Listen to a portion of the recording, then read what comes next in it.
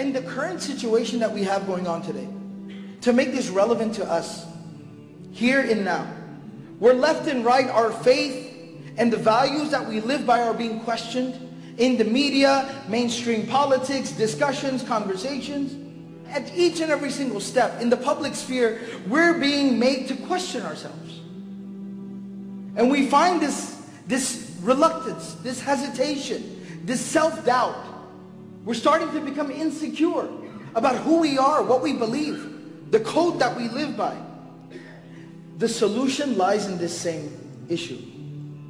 When we find that type of a connection with Allah, and we realize that we are the friends of Allah, we have Allah on our side, and we find that confidence and that strength through our connection with Allah, then what does Allah tell us in the very next ayah? وَلِلَّهِ مَا فِي السَّمَاوَاتِ وَمَا فِي الْأَرْضِ وَكَانَ اللَّهُ بِكُلِّ شَيْءٍ مُحِيطًا.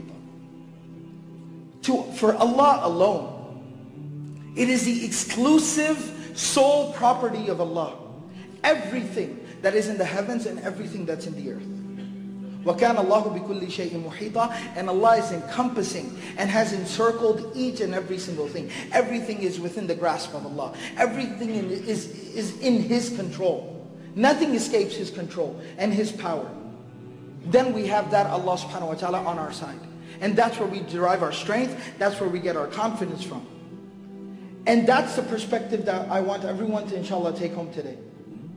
That I can also find that type of a relationship with Allah. I can find that strength within myself. But I have to go and find it in my relationship, in my connection with Allah. And if I'm able to do so, then there's nothing else that will ever make me doubt myself. Ibrahim didn't doubt himself for a second when he was falling face first into a fire, because he knew he had Allah on his side. Muhammadur Rasulullah sallallahu alayhi wasallam, when he's hiding in the cave of Thawr on the night of the Hijrah, and the enemies are walking and circling around, and he can hear them and see them walking around, he never for a moment doubted himself. When his travel companion Abu Bakr radiallahu anhu became nervous for just a second, what did the Prophet of Allah sallallahu alayhi wasallam say to his travel companion? La tahzan, inna Allaha ma'ana.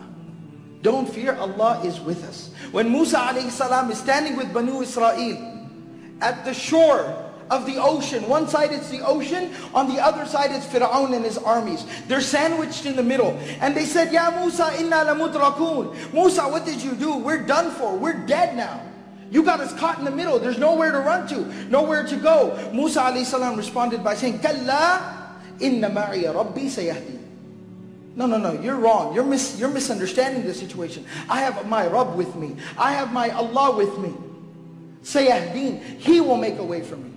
And at each and every single one of these occasions, what ended up happening? Allah subhanahu wa ta'ala made something supernatural. Allah broke all the laws of nature and made something happen that till today captivates our minds and our hearts. The fire became cool. Ya nar kuni bardan wa salaman. The ocean split in the middle and they walked through the middle of the ocean. Muhammadur Rasulullah sallallahu alayhi wasallam was literally invisible to the eyes of these people. Today for us, Allah can make a way. It's not difficult for Allah. It's us who are lacking. We just need to start climbing that ladder, walking up those steps, and find that relationship with Allah.